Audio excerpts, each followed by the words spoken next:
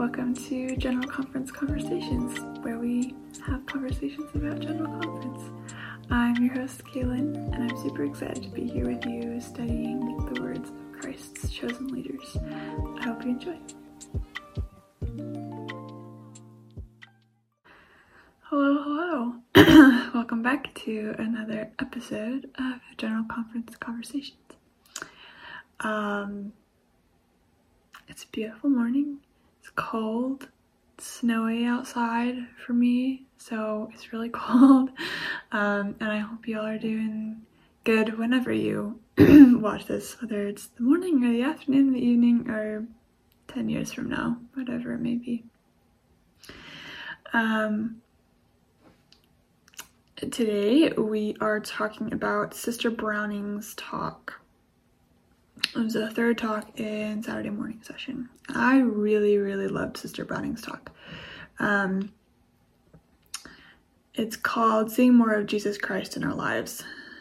And as always, I encourage you to listen to or read this talk before you come and listen to me talk about it, so that you can get some of your own inspiration and questions to ask and things like that. But I'm gonna dive right in. So her title really says it all, Seeing More of Jesus Christ in Our Life. That's her big overarching theme, is centering Christ in our lives, in our worship, in literally everything that we do, in our missionary work, literally everything. So she starts off by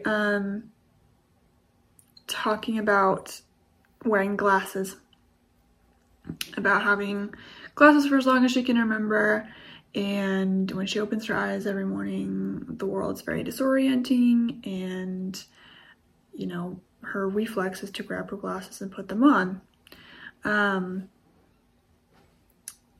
And she says, over the years, I have come to recognize that this behavior illustrates my daily dependence on two things. First, a tool that helps me to clarify, focus, and ground the world around me. And second, a need for tangible guidance to continually point me in the right direction. This simple routine practice mirrors to me a significant observation about our relationship with our Savior, Jesus Christ. So it's a very simple analogy, and I really love it. Obviously, I wear glasses, so I totally understand. Waking up in the morning, I was actually just talking to my husband this morning as he was getting ready for work. He was getting ready to leave, and I had come out of our bedroom. I was like just waking up, and I hadn't put my glasses on yet, and so I had walked out of our room, and like I said, it's snowing out today, and so I'm like squinting through our front window to try and see the snow, and I looked at my husband, and I was like, I forget how blind I am until I forget to put my glasses on. And like, I'm not 100% blind, like I can make it around. Obviously I made it out into the living room and I didn't run into anything. And I'm nearsighted, so I can like see everything. Like if I take off my glasses right now, I can see what's in front of me, but any farther than like where my phone is sitting, which is like, I don't know, a foot, 2 feet from me, gets blurry around the edges, and then it gets really blurry around the edges, and then I really can't see anything. And so I obviously really get the like, oh, I need to grab my glasses. Otherwise, like, I can do it, but like, not very well. I can get through life, just not easily. Which is what I would add to that also, of like, we'll get into it, but that's what she's saying is, you know, that practice mirrors significant observation about our relationship with Christ, that Christ clarifies, focuses, and grounds the world around us, and he is tangible guidance to continually point us in the right direction. And I would add, from my personal experience, we can get through life fine, like we'll stumble and it's whatever. But it's a heck of a lot easier and a heck of a lot safer, and more happy with Jesus Christ in it. If I didn't have glasses, I wouldn't be able to drive, or if I would be able to drive, but not safely, and a lot of other things, right? There's a lot of, I take my glasses for granted until I don't have them on.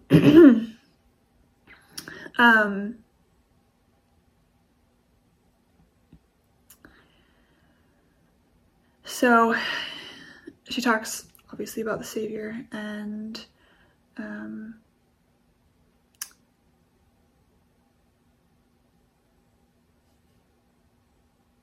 she says, the words and teachings of Jesus Christ can, as recorded in Scripture, and messages from his chosen prophets and his Spirit received through daily prayer, regular temple attendance, and the weekly ordinance of the sacrament, can help to restore peace and provide the necessary gift of discernment that brings Christ's light and his understanding to the corners of our life and in a world that may be cloudy. And I just really liked everything that she lists in there. Like it's just one sentence that I just read you. It's a long sentence. And there's a lot of like goodness in there. She talks about, she like lists a bunch of ways that help to restore peace. So it's the words and teachings of Jesus Christ recorded in Scripture, and messages from his chosen prophets, and his Spirit received through daily prayer. So those are three things: the Scriptures, what we get from the prophets and apostles, and our own personal revelation, regular temple attendance, and then the weekly ordinance of sacrament. So those kind of 5 things she lists help to restore peace and provide the necessary gift of discernment that brings Christ's light and his understanding to the corners of our life and in a world that may be cloudy. And I think, obviously, we can definitely feel like our life is cloudy. The world is definitely cloudy, right? There's a lot always going on in the world, politics and natural disasters and wars and conflict in our personal lives, in our families, those closest to us, and within ourselves, our own turmoil, our own inner conflicts. And so, as she says, to restore peace, which we talked about last episode, peace is that knowledge that we're taken care of, that like no matter what happens, Christ is there for us. That's not going to be perfect. It's not all going to go away, but that we have him to lean on. And also, I love that she talks about the gift of discernment. I often think we talk about like an eternal perspective, right? Which is also great, but sometimes this is me personally, I think that saying, oh, just have an eternal perspective, can sometimes sound a little unempathetic to people who are in a really tough situation, or in a not tough situation and they just don't want to hear it, right? I've been told that, like, oh, just have an eternal perspective. Which is true, right? Like that's where that peace comes from, is seeing that whole picture and having faith in that whole picture and in that whole plan that we've been taught since we were 5 years old. And a whole, faith in Christ and his atonement. But sometimes hearing that in the midst of a trial can feel unempathetic. And so I love like the phrase gift of discernment, that it's kind of saying the same thing, right? Like when we're discerning something, we let me look up what like the definition of discernment is.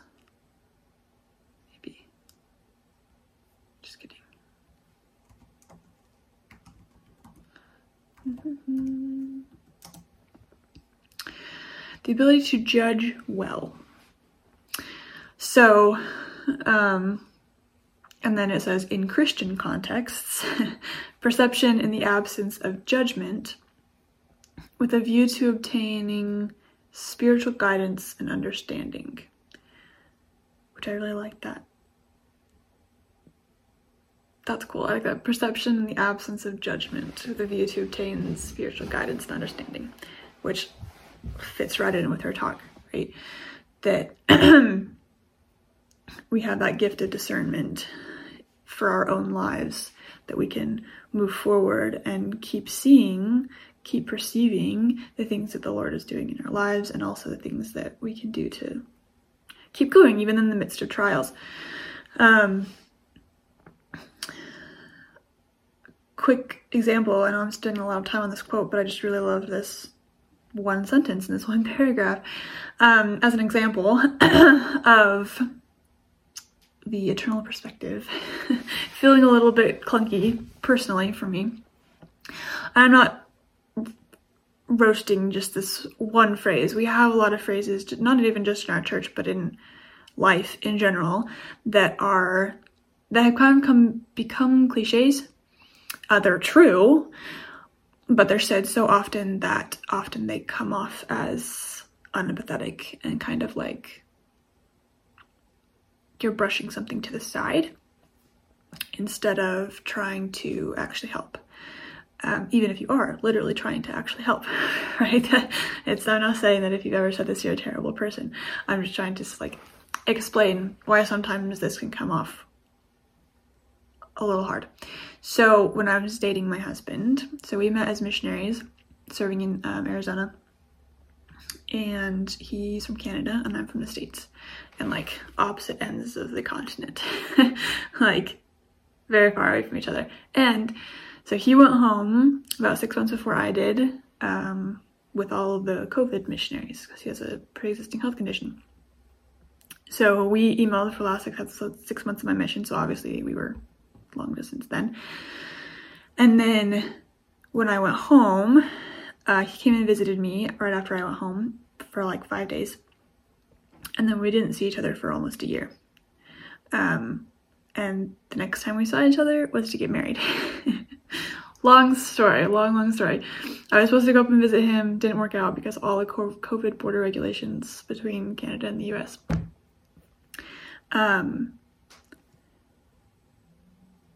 And so we ended up getting engaged over video call, which was not ideal. Planning a wedding over video call, which is also not ideal. And not everything about our wedding was ideal because of everything that was going on. Lots of details, and long story short, it was really hard. Not only to be dating long distance, but then to be engaged long distance and planning a wedding long distance and figuring out things between countries and immigration, and like even be legally allowed to stay in the country with him after we got married, and would I be married and then moving back to the States and we'd be long distance again. Like it was a lot to deal with, while also trying to figure out how much my family could be there, and just a lot.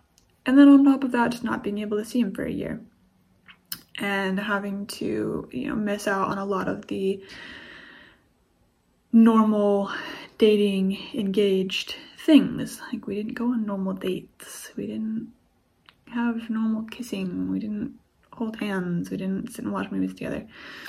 And so I grieved a lot of missing that. I still do. I still look back on that time. It was a really hard time in our relationship. It was great.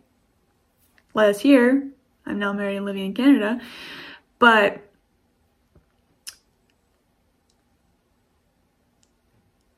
I look back on that and I miss those things, and I grieve the things that I didn't get to do with him.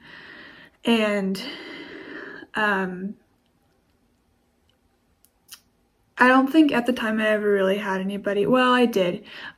It was less of like just think of the eternal perspective, but there were other ways to say that as well, right? Of like, well, you'll be with him soon. When you're with him, you're with him, like once you get married, you have him for all eternity. And just phrases like that are meant to be comforting, and I know that that was coming from goodness of their hearts, but it was really hard for me, who's in the midst of that, like, just heartbreaking, right? It's a small thing. It's not like death of a loved one, but it was big for me at the time because that was what I was going through. That was a big trial in my life, and so it really, really, really helped. I was living with my best friend at the time, and she was really, really, really great at being like, you can grieve this. Like, you can be upset and frustrated and sad that you're not with him, and that all of this is happening, and that there's crazy things going on, and there's so many things that you can't control. Like, it's okay to be upset about that. And so I loved learning that for myself and being able to be that for others. One of my MTC companions went through something very similar this last summer with her fiance, and I was able to talk to her about it and be like, I know what you're going through. And she was frustrated as well with people being like, well, have an eternal perspective, you know, in 4 months you'll be married and then you'll have him forever and whatever. And she's like, yeah, but right now I'm not with him and it's really, really sucky. And like, I'm like, that's okay. You can be really, really upset right now and really sad and cry and feel all of the feels. That's healthy. So anyway, but I had faith in Christ. I had faith that God was directing us in the ways that we needed to be directed. And while there are a lot of things that I wish were different about my wedding day and my engagement period and all of that, I believe that we got married at the same time, at the right time, same time. Obviously, we got married at the same time. We were both there. We got married at the right time, in the sense that I've been in the right places and I'm supposed to be here right now, even though it's really hard and there are a lot of things that, like, we have big plans and ways to kind of, I don't want to say make up for our wedding day, because it was still a really great day, right? I got to marry my best friend. I got to marry my husband. But because I have that gift of discernment, or I hope that I had that gift of discernment, we were able to get married and we were able to get to where we are now. Okay, I'm gonna stop rambling about this one quote now. And we're gonna move on. So,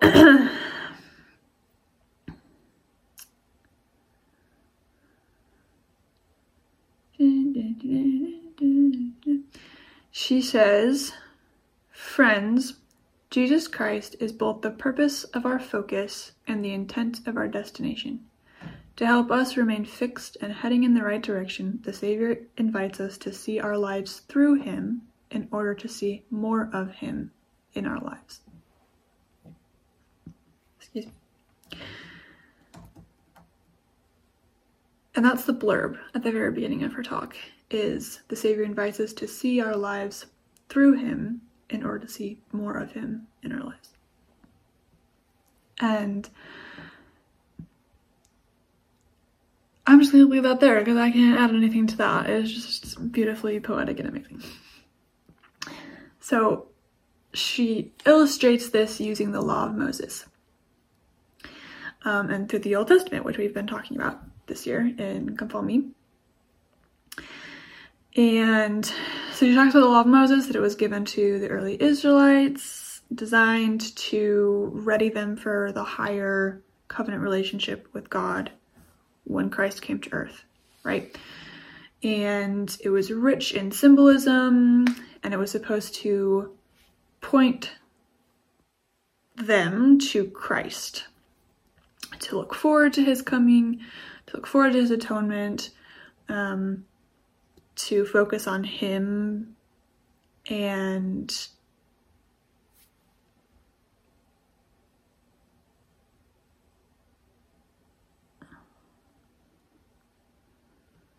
to have better understanding of Jesus Christ. So that's a really long pause.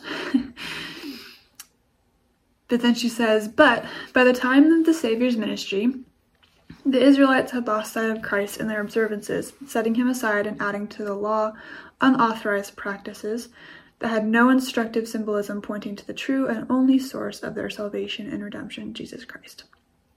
The everyday world of the Israelites had become disoriented and obscure. The children of Israel in this state believed the practices and rituals of the law were the path to personal salvation, and in part reduced the law of Moses to a set of protocols administered to rule civilian life. This required the Savior to restore focus and clarity to his gospel, which he did, right? He did that.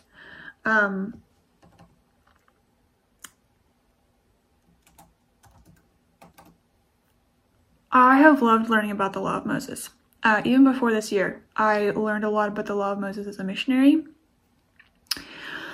reading the Book of Mormon, because there's also obviously the law of Moses in the Book of Mormon. And it doesn't quite get to the same point as in the Bible, but there are a few times where prophets call out people in the Book of Mormon being like, the law of Moses is not what's going to save you. Christ is. We're losing perspective here, right? And it's talked about a lot, quite a lot actually. And so I love learning about that. I love learning about the law of Moses, and then studying about it in the Old Testament as well, like the giving of the law of Moses in the first place. And then seeing that, thinking about that in relation to the New Testament when Jesus comes and is like, y'all are not doing it right. And as she says, right, they lost sight of Christ and they added unauthorized practices to the law of Moses that didn't actually point to Christ. It was just kind of, they were rituals, and people judged people based on their adherence to these kind of weird laws that weren't actually part of the law of Moses. And so when Jesus came to earth, he set that right. And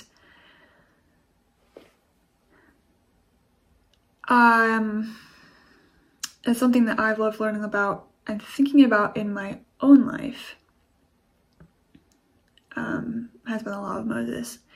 And I'll get to that in a second, because that's my one question for you in this whole talk, but it's a little bit farther down. So she talks about, obviously, some of the Israelites rejected his message, even so going so far as to accuse the Savior of breaking the law. And then through the atonement, he fulfilled the law of Moses. And there's a couple of sentences here that are not even sentences, there's little phrases that I love. That she says, his final sacrifice led the shift from sacrificial burnt offerings to our rendering of a broken heart and a contrite spirit, from the ordinance of sacrifice to the ordinance of sacrament. President M. Russell Ballard, teaching on the subject, said, in a sense, the sacrifice changed from the offering to the offerer. And I just love that, what's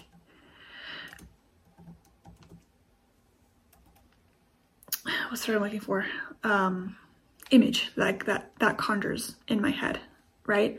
A shift from sacrificial burnt offerings to our rendering of a broken heart and a contrite spirit, right? The offering we give now is not a sacrificed lamb on an altar. It's our own will and effort in repenting and becoming like Christ and following him.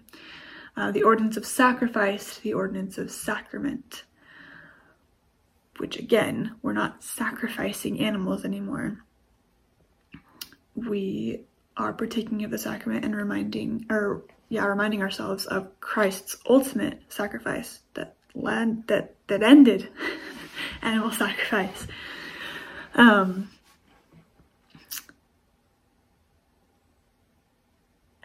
partaking of that sacrament and partaking of that partaking of that sacrifice sounds weird, but like partaking of that sacrifice, that we are benefiting from that sacrifice, benefiting from the atonement and using that atonement in our lives. And then that quote from M. Russell Ballard, in a sense, the sacrifice changed from the offering to the offerer, which I just love. There are things that just stick in my brain, and phrases like that are just, I'm a word person, I'm a writer, and so like phrases like that are just so beautifully written and just evoke such beautiful images. Just I remember hearing this phrase in conference, like it's stuck in my head. I think it's one of the things I wrote down because it just was so evocative to me.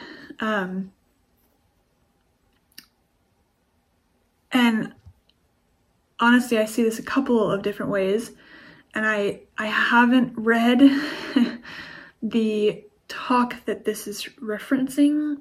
There's 2 talks that it lists. I believe it's 2 talks. Okay, sorry. One of the talk, it looks like it's a talk. It says Ensign. Ensign, October 1998, which I'm assuming, actually I don't know if it's a talk, it might just be an article. Ensign, October 1998, and Liahona, March 2002. So it's 2 different places, 4 years apart, which is interesting, but they're both called the Law of Sacrifice. So anyway, I have not read this, but the offering, obviously, they're not obviously, I don't want to say obviously, like, haha, I'm better than you. I believe they're referring to the offering, right? That the offering in the Law of Moses were actual animal sacrifices. So changed from the offering to the offerer. Now, at first I thought the offerer is us, right? Which makes sense. We are giving the offering, right? And it's not so much, the sacrifice isn't our offering anymore. We're not sacrificing animals again. We're sacrificing ourselves, kind of, right? Like we are sacrificing our will. It's the focus is on us and our own broken heart and contrite spirit and our own will and effort. Also, though, offerer could mean the savior. I don't think that's what he's talking about here, but go with me because it popped into my brain and now I need to talk it out so that I can figure out if this makes any sense at all. We're not focused on the sacrifice, the offering anymore, right? We're not focused on that. The burnt offerings, the animal sacrifice. The offerer, Christ is the offerer. He offered his last sacrifice for us as well. I don't know if that makes sense, but it makes sense in my brain. I'm not entirely sure how to get it out of my mouth, so hopefully it makes sense, at least in a little bit. So she then talks about how, as an early follower of Christ, of the gospel, so she's a convert, and she said a lot of people, saw the changes she was making and had a lot of questions about why she got baptized and why she joined this church specifically and why she does certain things on Sundays and not others, and the Word of Wisdom and the Book of Mormon. A lot of the whys behind why she does stuff, right? And she was like, at the time, those questions felt overwhelming and transparently sometimes accusatory. I feel that. But as I grappled with people's scrutiny, I came to realize that their probing was, in fact, my first invitation to pick up and put on a pair of spiritual lenses to clarify, focus, and solidify what motivated my adherence to the gospel practices and standards. What was the source of my testimony? Was I only carrying out outward performances without allowing those practices connected to God's law to strengthen my faith in Christ, or to demonstrate understanding that Jesus Christ is the only source of power in my observances. Which is so powerful, the statement. And just, I have so much to say about that, but I'll try to keep it brief.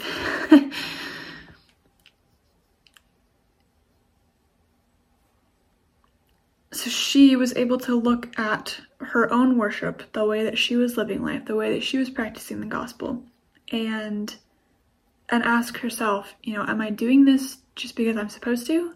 Because that's what people told me to do? Or am I actually letting this have a spiritual impact on me? And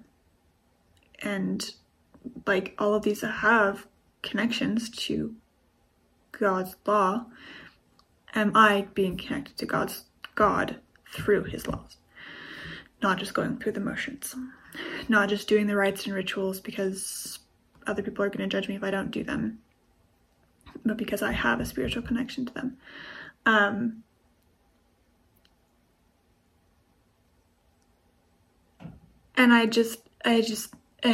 anyway, all I can think about is the new For Strength of Youth pamphlet, which we talked about last episode with Elder Uchtdorf's talk, announcing it, that it's principle-based. That he talks about the whys and the hows behind the principles of the gospel, the principles of making decisions, and the principles of literally everything, right? That we need to know the whys and the hows of the things that we're asked to do so that we can better understand that, and we can make better decisions and better choices, and so that we can become better people and better disciples of Christ.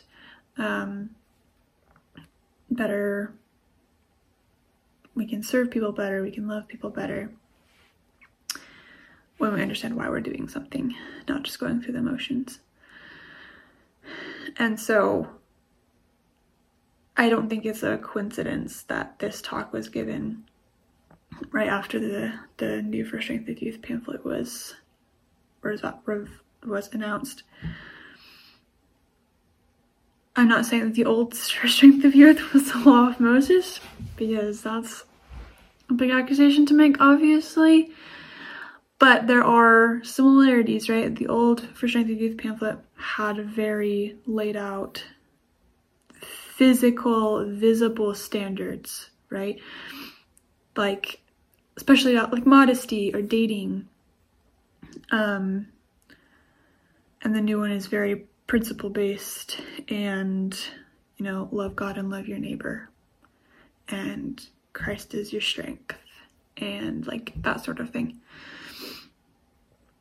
So kind of go along with that, but also to go along with Sister Browning, what she just talked about.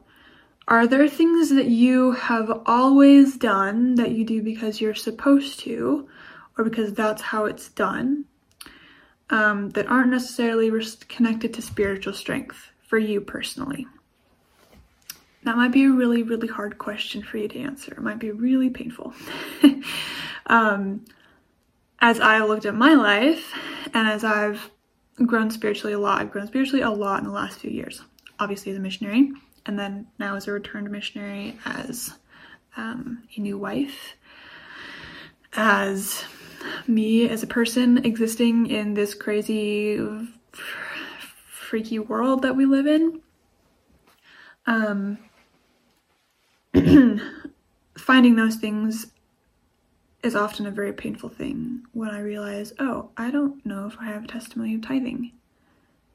I've always just paid it because I feel like that's what I have to do to keep a temple recommend.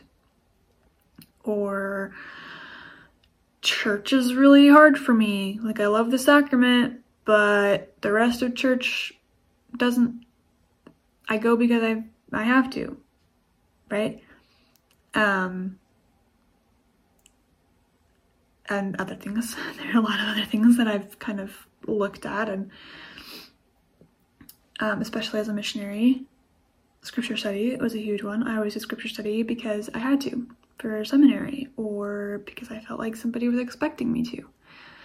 And I learned as a missionary to actually love my scripture study, to get lost in the scriptures for an hour every day, and to use that in my own spiritual growth and in my connection to God. And I'm working on the other things. But I want to invite you to be very introspective. Are there things that you do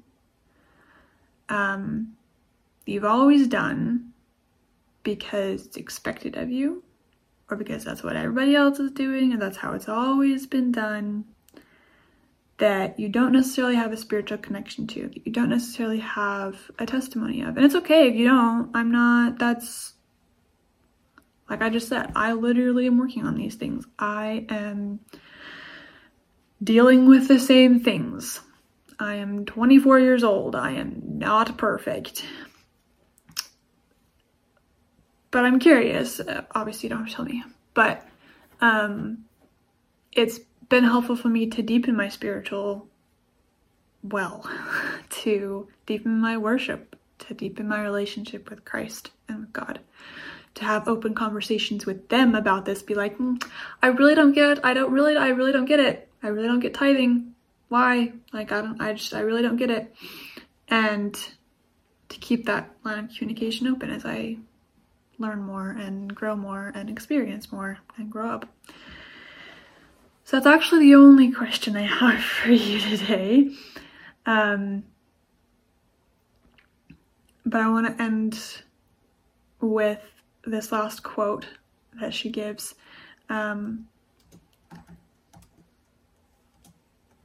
It's from the very last paragraph of her talk. And this is coming off of what she was just talking about. Understanding like her worship and why she was doing things. She says, I learned then, as I know now, that our Savior Jesus Christ directs our feet to meeting houses each week to partake of his sacrament, to the house of the Lord to make covenants with him, to the scriptures and the teachings of prophets to learn of his words. He directs our mouths to testify of him, our hands to lift and serve as he would lift and serve, our eyes to see the world and each other as he does, as they really are and as they really will be. Which is just, and then she says, as we allow him to direct us in all things, we receive testimony that all things denote there is a God, because where we look for him, we will find him each and every day. Excuse me. I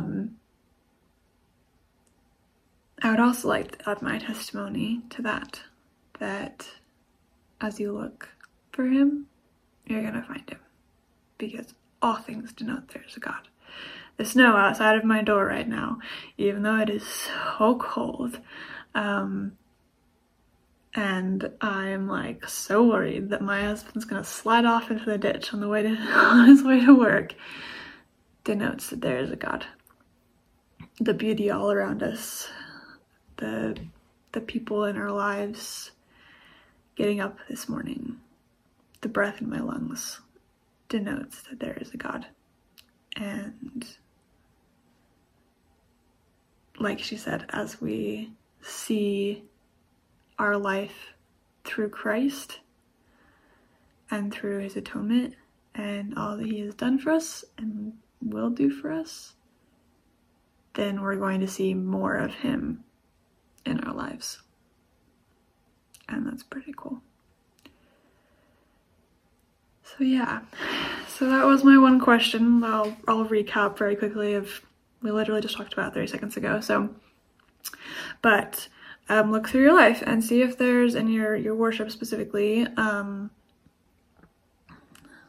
that you've always done, that you do because you have to, or you feel like it's expected of you, that you might not necessarily have a testimony of, or that you don't think about in a spiritual connection sort of manner. Or maybe that you could find more of a spiritual connection through with God. And yeah, further reading if you are interested. Most of what I have written down are footnotes. The first one is all the footnotes that she references about the Law of Moses, which is footnotes 6 through 10. And then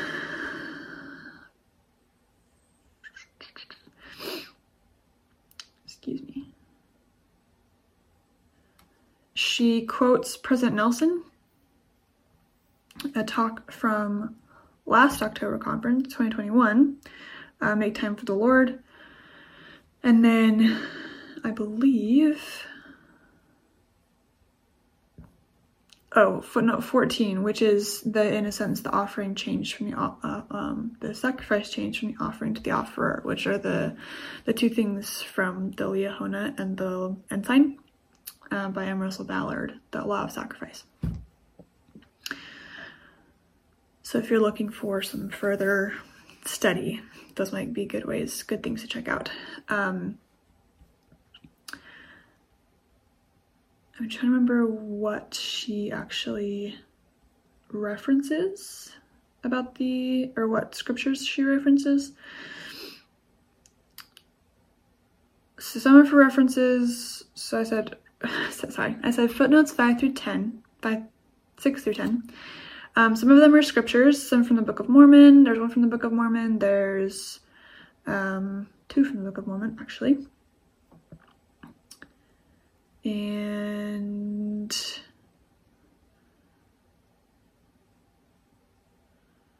then she references, it looks like an article in the Ensign about the Law of Moses, and then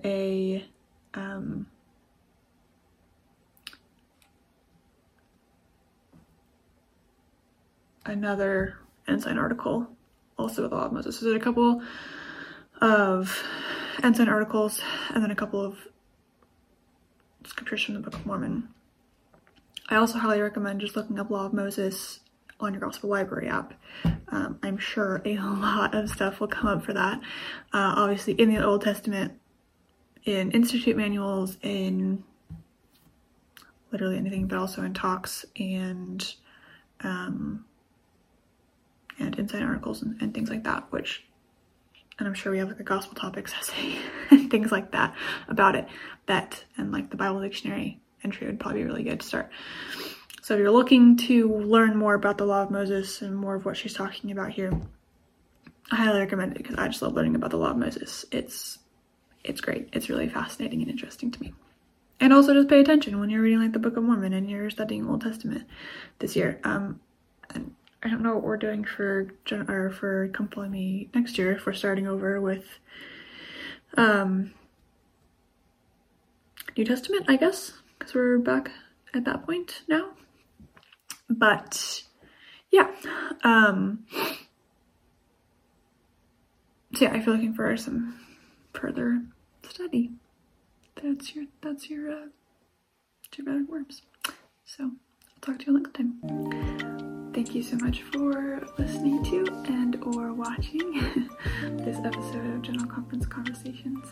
Be sure to like and follow and share us on Facebook and Instagram. And if you like the show, please subscribe or leave a review and tell your friends and family.